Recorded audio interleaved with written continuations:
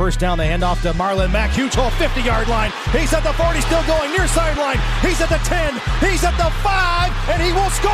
Touchdown, Marlon Mack. Touchdown, I-N-D-Y.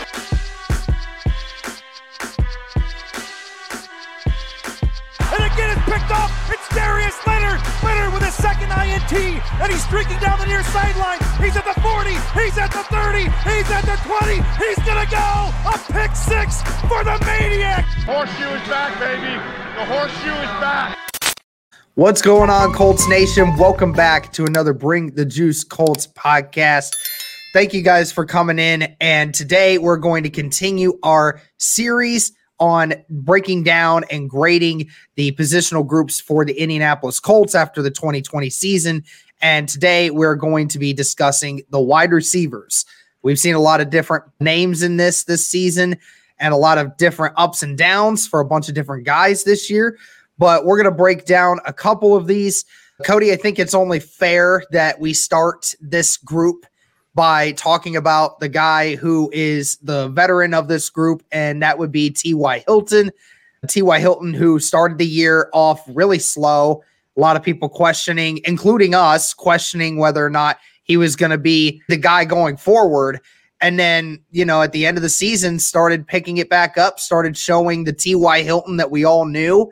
What would you say about T.Y. this year?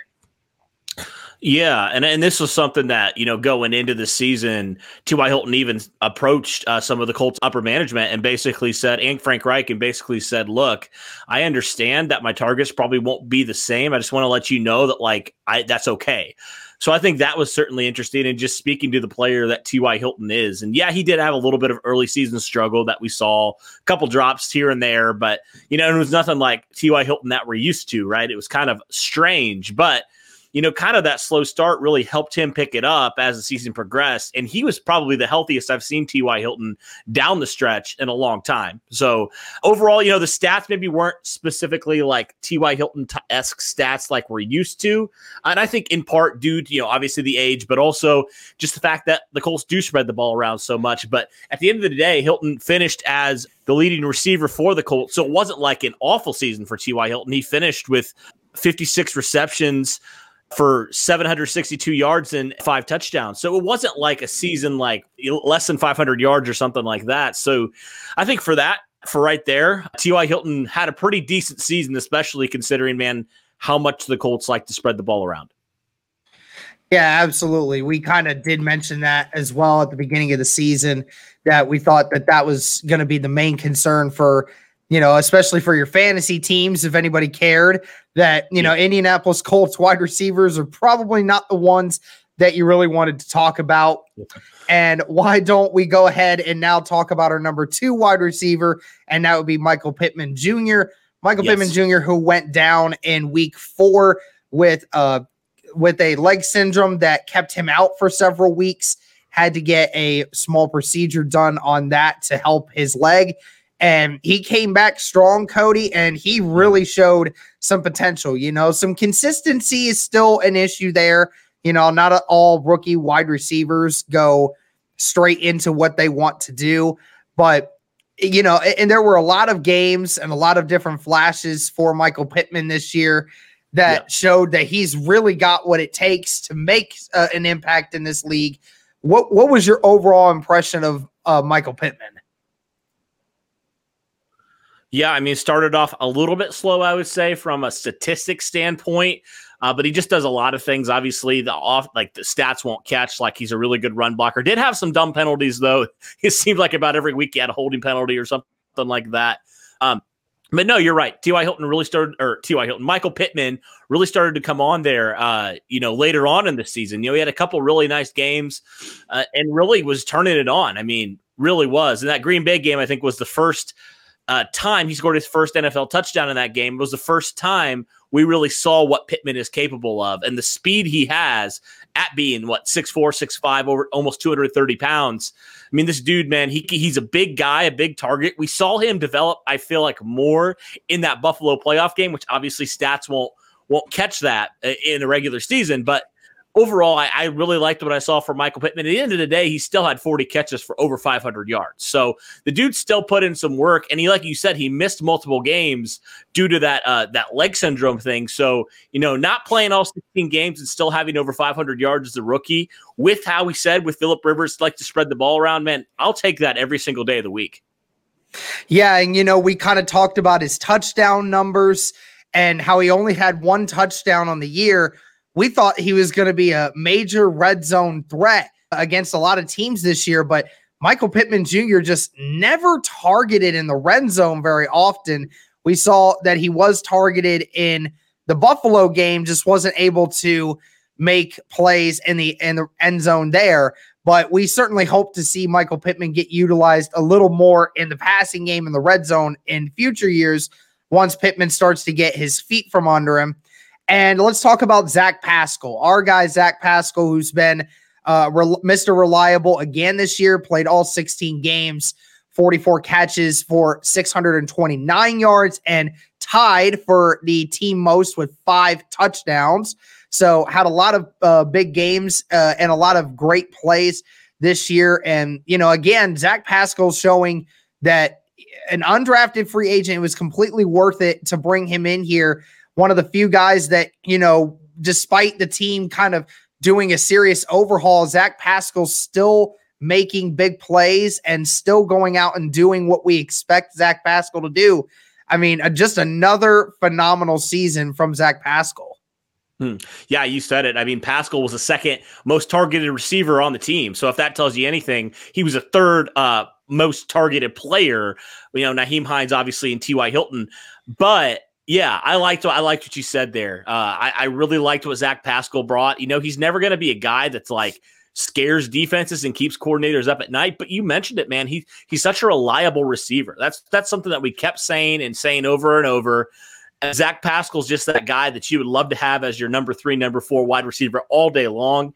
And man, he did a really, really good job. I think given the snaps that he was given, I really liked what Zach Pascal brought again for another season.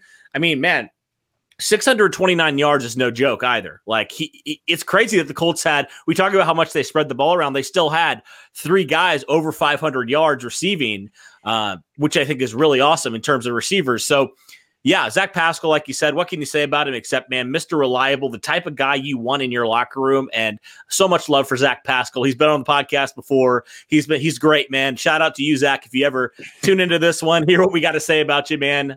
You're awesome, dude. You're a great, reliable receiver. We hope to have you around for a long, long time. Absolutely. All right, so we get into the bread and butter here of, some of the leftover guys who also didn't get to really finish much of the season and were key parts of the offense when the wide receiver options were limited. We're going to avoid talking about Nyheim Hines and Taylor, or avoid talking about the tight ends because we're going to talk about them here soon. But let's talk about the guy who was injured in week 2, and now is Paris Campbell. I'm still getting a lot of questions about, should we look back and say that we picked the wrong receiver? I can't tell that yet. I really can't because, anyone can get hit with injuries. This kind of stuff happens. And we're really hoping that, Paris Campbell doesn't have to have a torn MCL or whatever it is that he had, the MCL, PCL, all that jazz. It was just a freak accident. I mean, terrible, terrible thing to have happen. But I know the Colts are still high on him. Ballard did mention in his presser that, they're still excited to see what Paris Campbell can do. I mean, in the 2 games that he was in, or the one game and about 5 quarters, in 5 quarters that Paris Campbell got to play in this season, had 6 catches for 71 yards with a long of 21 yards. So you saw in 5 quarters that Paris Campbell's immediate impact was already showing that, he was averaging almost 12 yards a catch. And I'm sure those numbers would have escalated very highly if, Harrison Smith didn't blow out his knee. So, do you still have confidence in Paris Campbell going forward, or do you think this could be the end for him? Oh, no, I think it's far from the end for Paris Campbell. I mean, you mentioned it. Like the GM is saying, man, that's just a freak injury. That's what we were saying throughout the whole year. And something that you brought up earlier about Paris Campbell that I think, for those people who are claiming Paris Campbell injury prone, all this stuff, he had no injuries, significant injuries at Ohio State, like none. So this guy didn't have an injury history leading up to these kind of freak injuries that's happened to him the last couple years with the Colts, honestly. This one is like, man, it just happens and it sucks. But like, that doesn't mean Paris Campbell's injury prone, in my opinion. It's just like, it's an unfortunate thing. It was a good hit. It wasn't a dirty hit. He hit right at the wrong place where it just shattered so many things. You mentioned MCL, PCL, it seemed like his whole knee was destroyed, man. And so I feel for Paris Campbell, but you mentioned that stat line. That was all pretty much in one game. I mean, I think that was about the first touch in that game when Paris Campbell got that injury. So, that tells you right there, pretty much in his first game, he had over 70 yards and was looking really, really explosive. I think he was probably the best offensive player for the Colts in that week 1 game against Jacksonville. Quite honestly. I mean, he was explosive. You just get him across the middle, man, he's gone. I mean, he can make plays. And so, yeah, I think it's something where obviously you're concerned because it's been 2 years in a row. But on the same hand, Paris Campbell's never really had an injury history before. So you got to hope that, man, it was just some unfortunate things. I feel like he's been one of the most unfortunate guys in the first couple of years of his career. It's just nothing that he can do about it, man. So, he got his body right this past offseason, and then this freak injury happened. So, with a small sample size that we've seen of Paris Campbell, man, if he can just avoid those freak injuries, the sky's the limit for number 15, quite honestly. Yeah, I totally agree. All right, we'll talk here in groups of the last guys who had chances to play in some games, but didn't really get to have much of an impact outside of the beginning of the year. And that was Ashton Dulin, and we have Marcus Johnson and Daurice Fountain.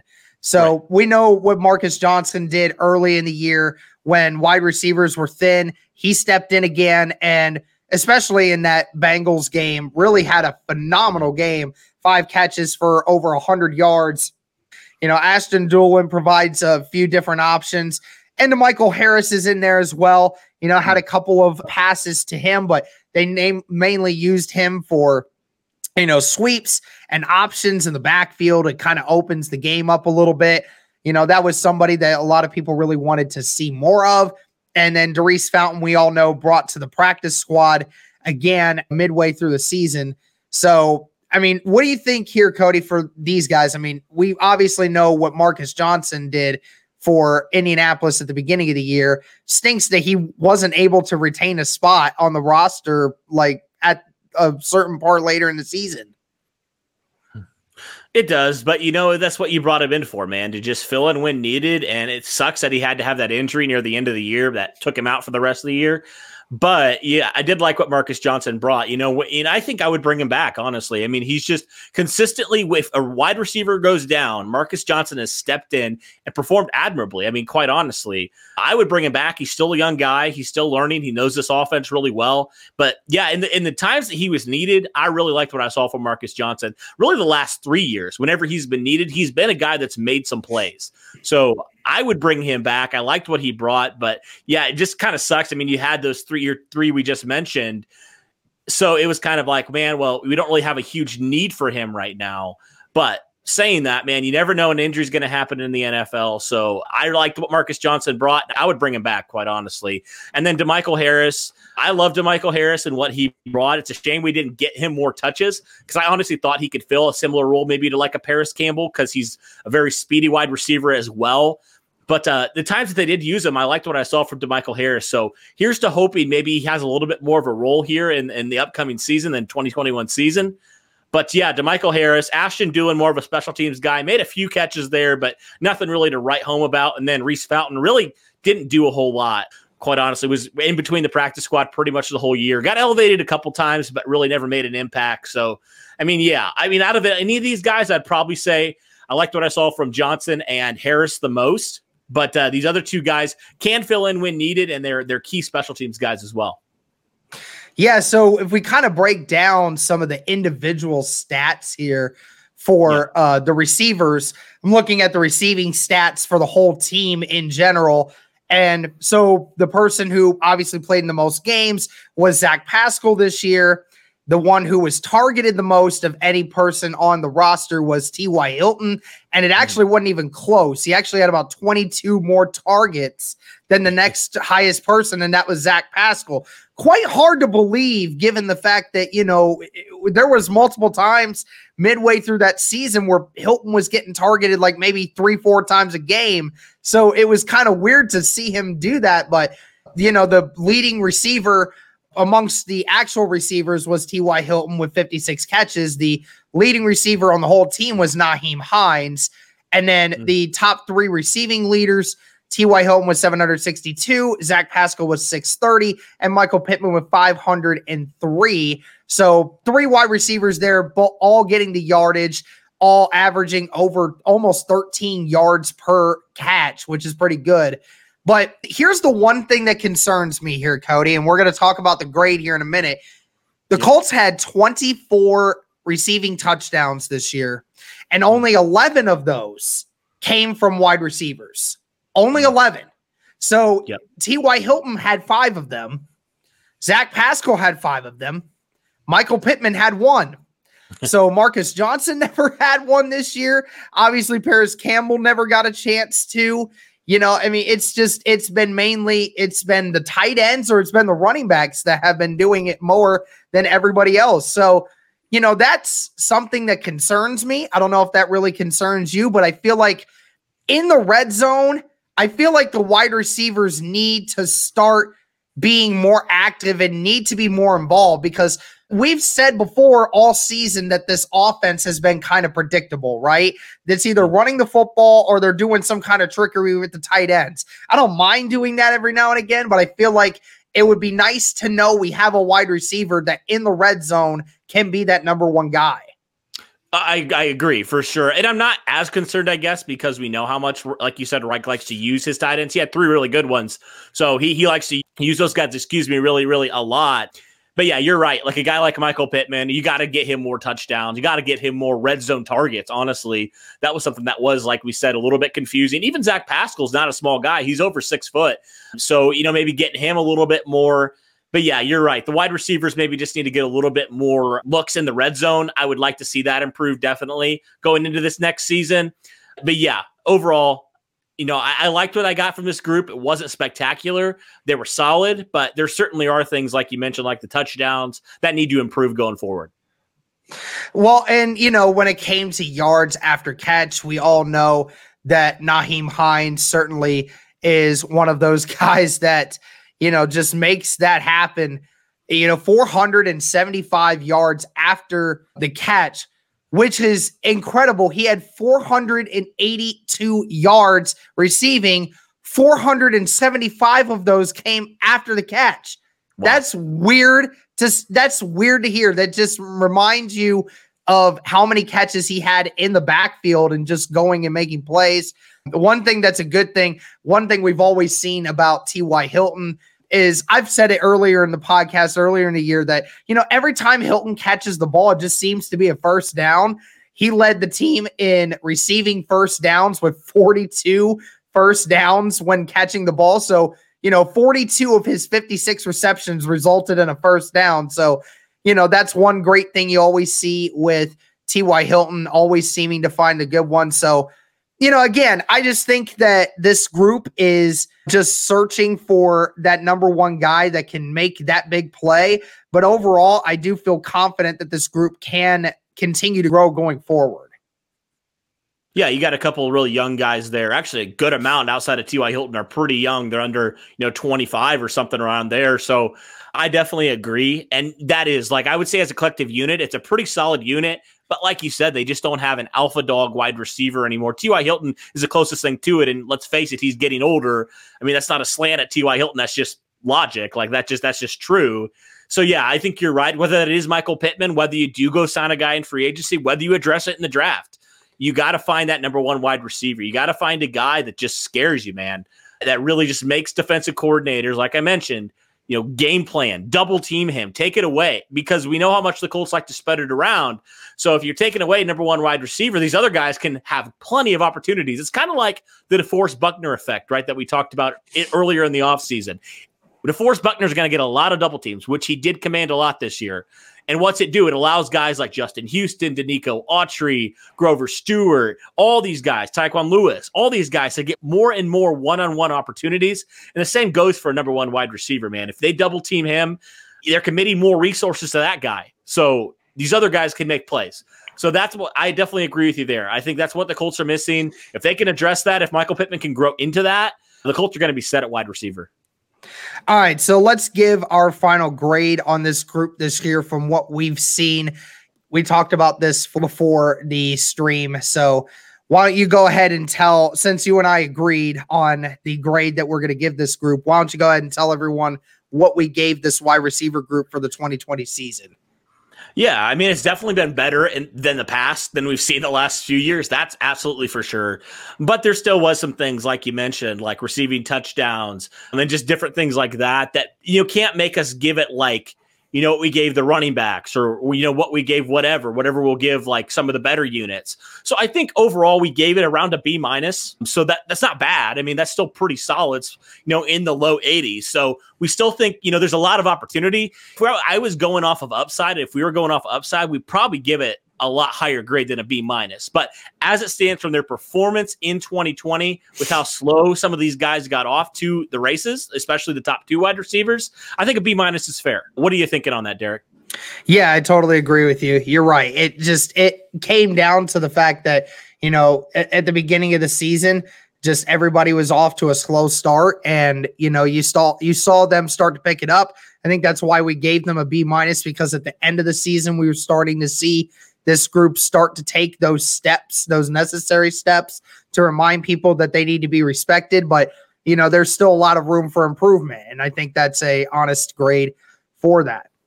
All right. So I think that's going to do it for this one, guys. Thank you so much. Let us know what you think of this wide receiver group. What's the grade that you would give them? What's some things they need to improve on? Some things they did well on? And be sure to check out our other ones that we did with the quarterbacks and the running backs. Going to be doing the tight ends and other groups coming up here soon. Thank you guys so much for tuning in.